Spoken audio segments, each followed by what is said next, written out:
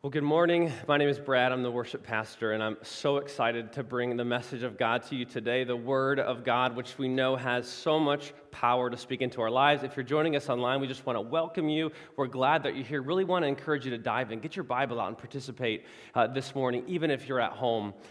Don't you love these decorations? Isn't this beautiful in here? Amen.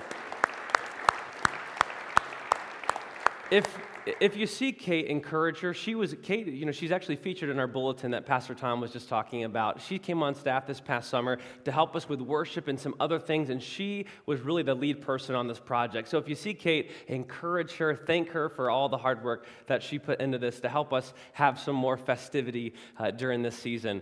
We're kicking off our Advent series, as Pastor Tom shared, and as we look into the Christmas season, what we really want to see for Fox Valley Church is to keep Christ at the center. And it sounds even kind of silly to say, right? Because Christ is in the word Christmas. Yet we know there's so many cultural pulls, things in all different directions during the Christmas season, right? Family and traditions and fun things to do and all these different things which are good can kind of pull us away, though, if we're not careful. And we want to hone in and focus on Jesus. And specifically today, we're going to talk about one way to keep Christ at the center, and that's through living on mission.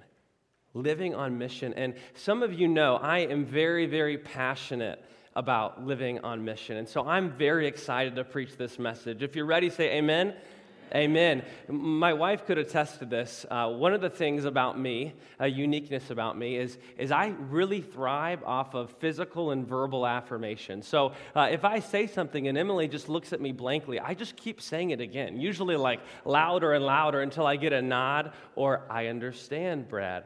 So anyway, this morning, that's one way you can really bless me in worship, and I also think it'll serve you as well. If there's something that stands out to you, say amen. Give a moan, a groan, give a clap or something like that. I know that always encourages my heart. I want to tell you a story, and this is a story to rewind about 5 years ago. 5 years ago, Emily and I were here at Fox Valley Church, and we had an apartment in Carpentersville. And at this apartment, we had neighbors, of course. You share walls with people. I always found it a little easier to live on mission in apartment living because you're just passing people all the time. But we shared a wall with this couple. They were probably about 30, boyfriend and girlfriend, and they were living together. And Emily and I decided to kind of take a step of faith, and they were far from God. And so we hung out probably about 4 or 5 times. And it was really just interesting, the dynamics, right, and just all the things that is in a very far from God apartment. But we would hang out with them. And one specific night, I remember, and it was during the Christmas season.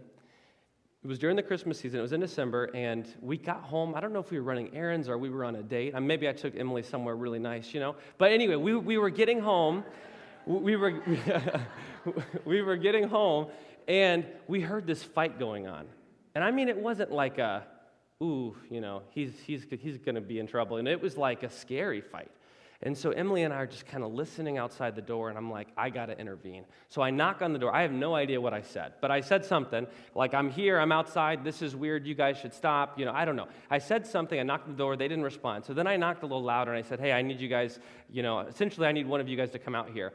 So she opened the door, and she tried to pretend like everything was fine.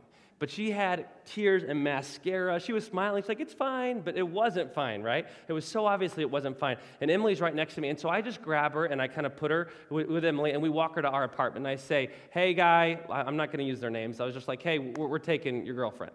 So we then bring her over here kind of until you cool off. So we bring her into our apartment, and we just let her cry. We just listen to her. We're just there for her. We had no agenda, right? No agenda at all. It was pretty scary.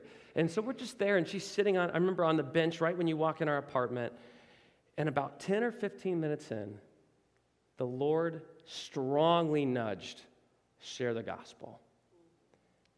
The Lord strongly nudged, share the gospel with this woman.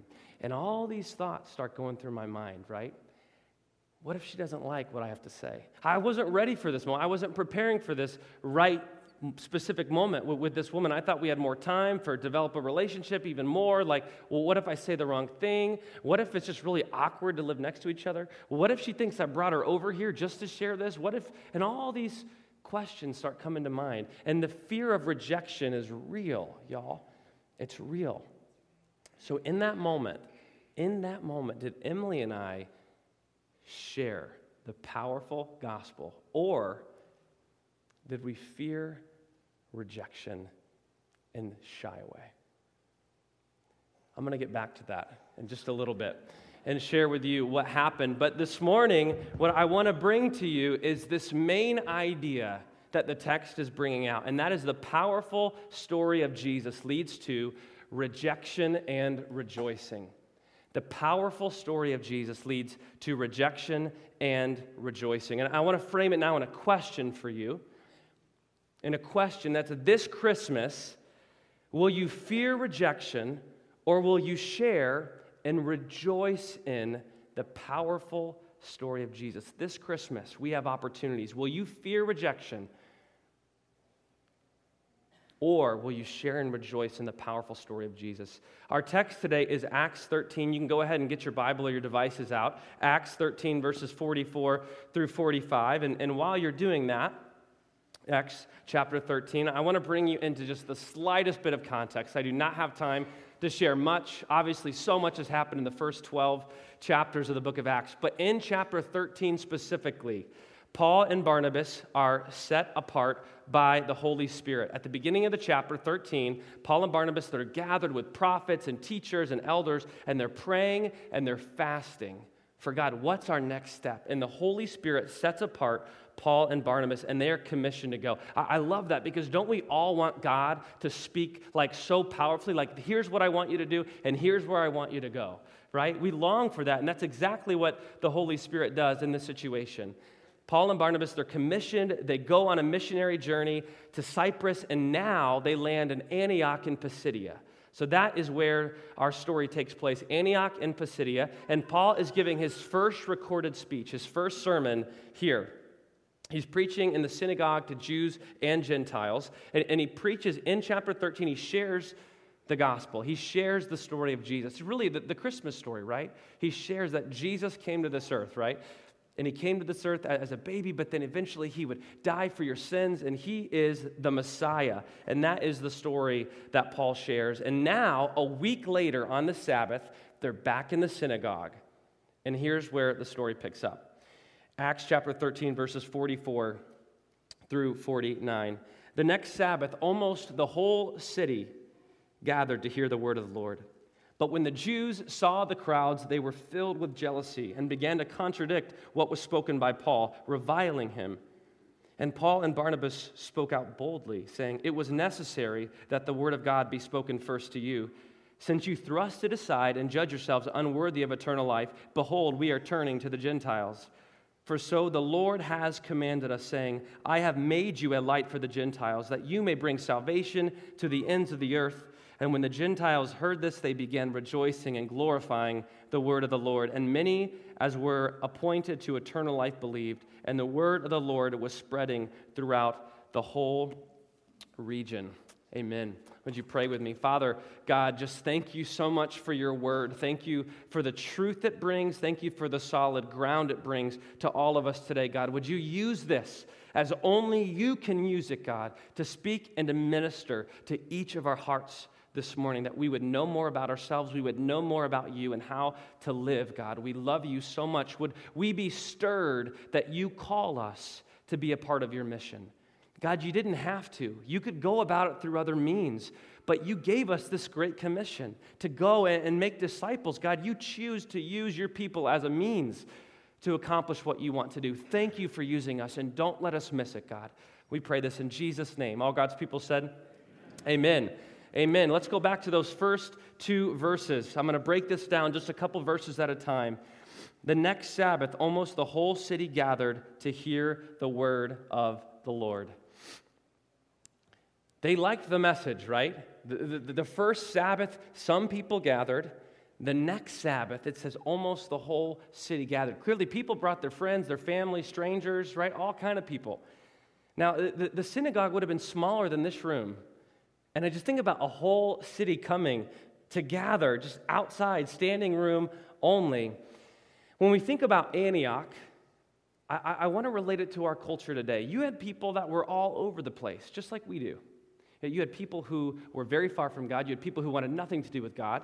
You had people who worshiped other gods. You had people who were spiritual, whatever that means, right? You had people who were very religious. You had Jews who had these customs and traditions. And so people were all over the place, just like in Antioch, but they had one thing in common, and that was they wanted to hear this message. They gathered to hear this message. And they had a powerful message, didn't they? A powerful message that Jesus was the Messiah. I think about all the messages we're going to hear during this Christmas season. What to eat, when to listen to Christmas music, what kind of Christmas music to listen to, traditions, these different things that we can do. We're hearing messages, probably thousands, right? Every single day. Back then, man, they didn't have these devices. You had to do a word of mouth message. You know what I mean? It's crazy to think about that. And Paul and Barnabas had this message. We have the message that everyone's looking for, whether they know it or not. Church, we do. It's a powerful message. Our text this morning says the word of the Lord 4 times. You see it there, I believe. Maybe it's just there once or twice, but we'll see throughout the whole passage 4 times it says the word of the Lord. It's highlighting its power. Right? We know that Paul wasn't eloquent with words. He says that to the church at Corinth, but the message itself is what has power. You can be as enthusiastic as a preacher as you want to be, but this is what carries the power. It's the gospel message. Our first value at Fox Valley Church is the preeminence of God's word. So much stands on the Bible and Scripture.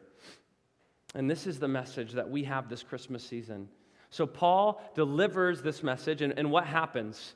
We read the Jews saw the crowds, and they were filled with jealousy and began to contradict what was spoken by Paul. You have these religious leaders, these Jews, who were probably many of them speaking in the synagogue. And let me tell you, the whole city didn't gather to hear them, right? And they're jealous. They're jealous. And it leads to them reviling Paul, but not just Paul and Barnabas. Right? Revile means verbally abuse.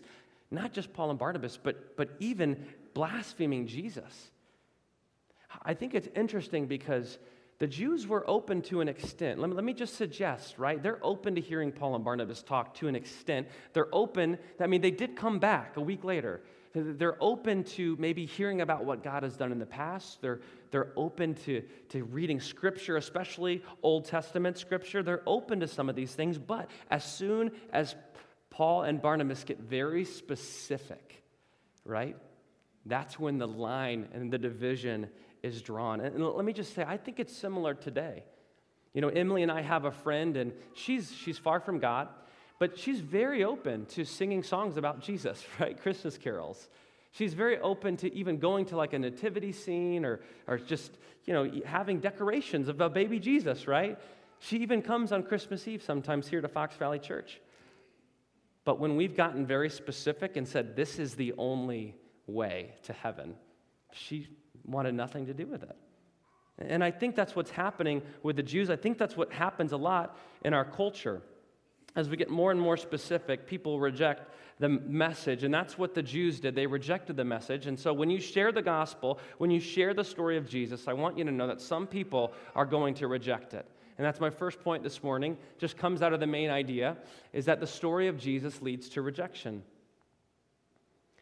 I'm not going to try to cheerlead you and talk about how amazing rejection is, and you should love it, and you should expect it, and all these things. We should expect it, but I know there's this discomfort with it. There's this feeling, it's like we were made to just almost be scared of it. We don't want other people to reject us. All these questions come to our mind, will it be awkward over Christmas dinner if I say something about Jesus and someone's not cool with it, right? Our loved ones, our family, I don't want a wedge driven between myself and them. Or you even think about strangers. What if I don't know what to say? Or what if they have questions and I can't answer? Or what if people hate me for saying there's only one way to get to heaven? In Luke 6:22, Jesus said, "Blessed are you when people hate you, when they exclude you and revile you and spurn your name as evil on account of the Son of Man." Jesus tells us we should expect rejection. I think of Matthew 10, where Jesus says, I didn't come to bring peace, I came to bring the sword. What does that mean? It means Jesus as the Messiah is a very specific message, and those who accept it, yes, they will rejoice in it, and they will have peace with God. But those who do not accept it, they're going to have war with God. You know, the stakes are really high. I think that's important for us to just, know and kind of understand is the stakes are just very high. People are dying. You know, I could share all these statistics about people dying or how many die or how many non-believers die. But the stakes are high. Paul and Barnabas know the stakes are high. Jesus, right, knew the stakes were high. That's why his last big command was like, go and make disciples. But I also want to give you some encouragement, and I'm going to touch on this a little bit later. But my encouragement is even in rejection, you can rejoice. I just want you to know that. We're going to see Paul and Barnabas later in this chapter rejoicing amidst some rejection. And so I'm going to unpack that a little bit later. But we can rejoice even amidst rejection. Let's keep reading on with verses 46 and 47. Let's see how Paul and Barnabas respond to this rejection. It says this, and Paul and Barnabas spoke out boldly, saying it was necessary that the word of God be spoken first to you, since you thrust it aside and judge yourselves unworthy of eternal life. Behold, we are now turning to the Gentiles. For so the Lord has commanded us, saying, I have made a light for the Gentiles, that you may bring salvation to the ends of the earth. So how do Paul and Barnabas respond to rejection? It says they spoke boldly, as if they hadn't been speaking boldly, I kind of laughed at that. I thought that was funny, as if they just started to speak boldly. They spoke boldly. They responded to the challenge. They say the message first came to you. It makes sense it would come to you. You've been God's people for thousands of years. You're God's chosen people. So the message of salvation should first come to you. But then he says, and this is bold, but you thrust it aside and therefore judge yourselves unworthy of eternal life. He goes on to say, now we're turning our attention to the Gentiles. And he quotes the Old Testament. I love how we see these Old Testament prophecies just come true. I love how the Bible is so connected. It says in Isaiah 49:6, he's quoting it, I have made you a light for the Gentiles that you may bring salvation to the ends of the earth. I want to share a lesson that I think Paul is giving us this morning. He's giving this to you, and he's giving this to me. And it goes something like this. When you think about living on mission, when you think about having spiritual conversations, it makes sense to start with your family. It makes sense to start with your loved ones, people who are closest to you, right? That's essentially what Paul is doing. He's going to the Jews, and he's starting to live on mission with them.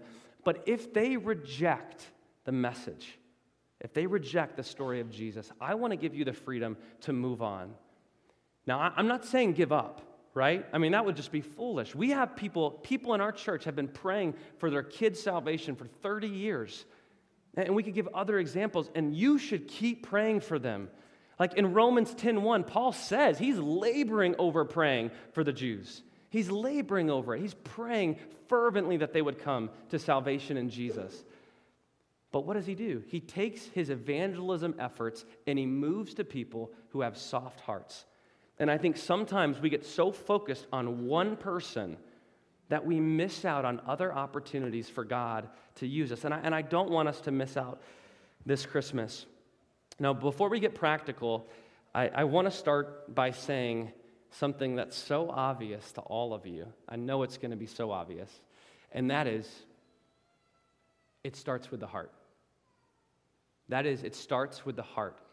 It starts with a love and a compassion for other people. That's how mission starts. And it's one of those things that, we know that that's true, but I want to ask a couple questions to help you maybe gauge where you're at with this. My first question, and I'm going to put it in the person of I here. So, do I take time to think about other people's destinies? Do I take time to think about other people's destinies? Do I want or desire to be used by God to change someone's destiny? Let me press even a little bit more and ask, do I have time for God? Do I have time in my agenda do I have margin for God to do what he wants to do? And I don't mean just coming to church time. I don't mean doing a 20-minute devotional time. Those are great, great things. But I mean, do you wake up in the morning and you put your agenda metaphorically on the table and you say, God, what do you want me to do today? For every time of doing this successful, there's probably 10 times of utterly failing at it. But on Monday, I was preparing my message, and of course, I think that's pretty important, and I don't want to be distracted. I put my phone on airplane mode, and I see a woman and her dog walk by my office, and I'm thinking, I don't have time for that, right? And then I'm like, no, I've talked to her a few times, and I've prayed for her before, and I'm going to invite her to Christmas Eve. I had a Christmas card. Actually, there's one right here, one of these guys, and we're going to have these around the building over the next month. But I had one of these, and I went out, and I prayed, and I'm like, I'm going to go invite her to Christmas Eve. And it took about 3 minutes out of my agenda, 3 minutes out of my scheduled time to just be open for God to use me in a different way. So it starts with caring for people. It starts with loving people. And after you grab hold of that, living on mission is really about intentionality. Here's something I kind of want to sum it up to take the pressure off you a little bit. It's living on mission is about bringing gospel intentionality into our everyday routines. Gospel intentionality into our everyday routines. I don't want you to think about you have to go on this mission trip. I want you to think about where are you already and how can you bring gospel intentionality there. For some of you, you're around people all the time who are far from God, and for you, it's just going to take kind of stepping outside your normal routine maybe and leaving a little margin. But for other people, if you're like me, outside of sometimes, right, having conversations, spiritual conversations with people far from God at church, other than that, I have to really go outside of my way to interact with non-Christians. Some of you now work from home, right? Does anyone still work in an office? Does that still? Okay, there's 2 of you. That's good. Right? But it's even getting harder. It does feel like culture's isolating itself in some different ways, and so it's going to take intentionality. And I want to give you a tool called 3D Living. If you've heard of 3D Living, raise your hand. Okay, a little over half. 3D Living is a tool that I want to give you. It involves developing relationships, discovering people's story, and discerning next steps. And the best way to unpack this is just to tell you a story of doing this. And so I like to work out, and I was also in this season of, man, I need to interact with non-Christians. And so about 3 years ago, I found the cheapest gym membership I could get at Anytime Fitness. I don't know, it was like $25 a month or something, and I would go to Anytime Fitness, and truly, one of the reasons, probably the driving reason I got the gym membership was to put myself in a relationship with people who are far from God. And I started developing a relationship with Shannon. Shannon was the gym manager. And so I just started to meet her. I just started to ask her some questions. It's always good to ask questions. Be inquisitive. Care about people, right? Ask questions. And so over weeks, I just was asking her questions, discovering her story. What makes you passionate about fitness? Tell me about your family. And over time, you start to get some idea of where she is spiritually and her background, her spiritual background, and all these things. And so Shannon really just started opening up. I think she knew that I cared about her. And it got to a point where I had to discern, what do I do with this? What does God want me to do with this? I prayed for her a couple times, but the gym was closing. I found out from Shannon that they weren't making any money, and the owner wanted to close down the gym. And so I was back, and I think it was going to close in a few days, and I was on the treadmill, and I started running, and I was probably 5 minutes in when I saw Shannon just kind of sitting by herself in her office, and the Lord nudged me and said, hey, go share the gospel. And of course, I'm thinking, no, I just started running. I'm just starting getting into this run. You know what I mean? But I get off the treadmill, and I go in there, and I just lay it all out there. Because you know what? I do believe that this message, the story of Jesus, has utter power. It doesn't even really matter exactly the way I deliver it, right? The scriptures tell us that the Spirit is going to come over us and give us what to say. Of course, we need to be ready to explain the hope we have in Jesus, but we just have to trust that the Spirit will come over us. And so I'm there, and I'm sharing the gospel with her, and her eyes are just unveiled. And let me tell you, church, she prayed and accepted Jesus right there in her office. Amen? Yes. Absolutely. Absolutely. Amen. And it's so powerful to be used by God. It is so good because you're like, I couldn't make this happen if I wanted to, right? But God knows what he's doing. And God is nudging and he's prodding and he's directing. And so when you have a heart for people and then you start to get some tools, right? The next thing to do is just ask God for opportunities. Ask God for opportunities. And let me tell you, I'm not exaggerating. Zero exaggeration. Every single time in my life, I've asked God for a mission opportunity. He gave me one. Every single time. God's batting 1,000, right? 100%. Every single time God's provided an opportunity. And one that just sticks out, although I could tell you story after story, is this past summer, again, I was in this just kind of dry spell of just focusing more internally, right? That just happens, I think, naturally to us, and focusing on my family and all this, which is really, really good. But I'm like, God, I got to step outside. I got to start thinking about and caring about other people more. And so I prayed. I think it was a Tuesday. Yeah, it was a Tuesday. I prayed, God, would you please give me a mission opportunity? The next day, I had scheduled to meet with someone, had no plan to have a spiritual conversation with them.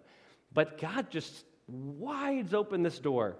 And I share the gospel with this guy, and his eyes are unveiled, and he accepts Jesus. I pray with him right then and there, and I couldn't help. I called Emily on the way home, and I was like, you won't believe it. I just asked God for an opportunity, and he just placed this in my lap. Somebody got saving faith in Jesus, and it was amazing, and it was because of the power of the message of God, and that led to this guy and even me rejoicing. And that's the second point this morning, is the story of Jesus leads to rejoicing. The story of Jesus leads to rejoicing, not just for the people who receive it, because that's certainly true, but it leads to rejoicing to the people who give it, to the messenger. And that's what I found personally time and time again.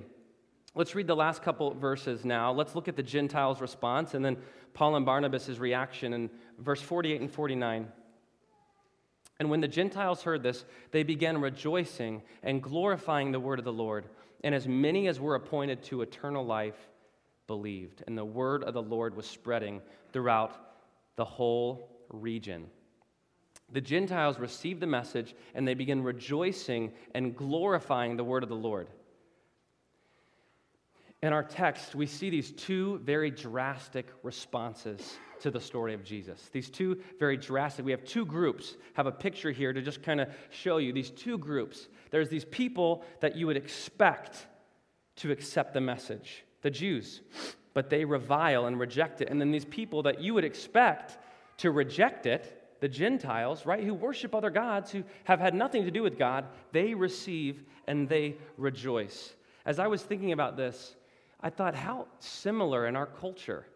Sometimes people that you would most expect to accept the gospel, people that grew up in the church, people who maybe have had a profession of faith before, people who have had access to the Bible, who spend time, maybe even spend time with God, right? But they reject the message. And then you have other people, and I just think of a little bit of kind of the extreme, but a homeless person or an addict, and they're like, oh, there's a God that still loves and accepts me? Yeah, absolutely, I want to worship him. And the people you least likely would expect find salvation. And so these Gentiles, right, knowing this salvation was for them too, caused them to rejoice. They believed, they rejoiced. If you're here this morning and you've never accepted Jesus as your Savior, as Lord of your life, I just want to encourage you to do that. You could leave here today. It'd be the best day of your life probably. You would be rejoicing as you left this morning. The Bible talks about believing that Jesus, that God came down, right? God the Father sent his son Jesus as a baby, right? The Messiah came as a child, and he lived a perfect life for you and me, and he died on the cross. And the Bible says that if you confess with your mouth that Jesus is Lord, and you believe in your heart that he was raised from the dead, you will be saved. And you can pray something like that. And if you have done that this morning, I want you to come forward after. We'd love to help you grow, help you take your next steps spiritually. Love to rejoice with you this morning. So 5 years ago, right, we're in our apartment, and there's this woman.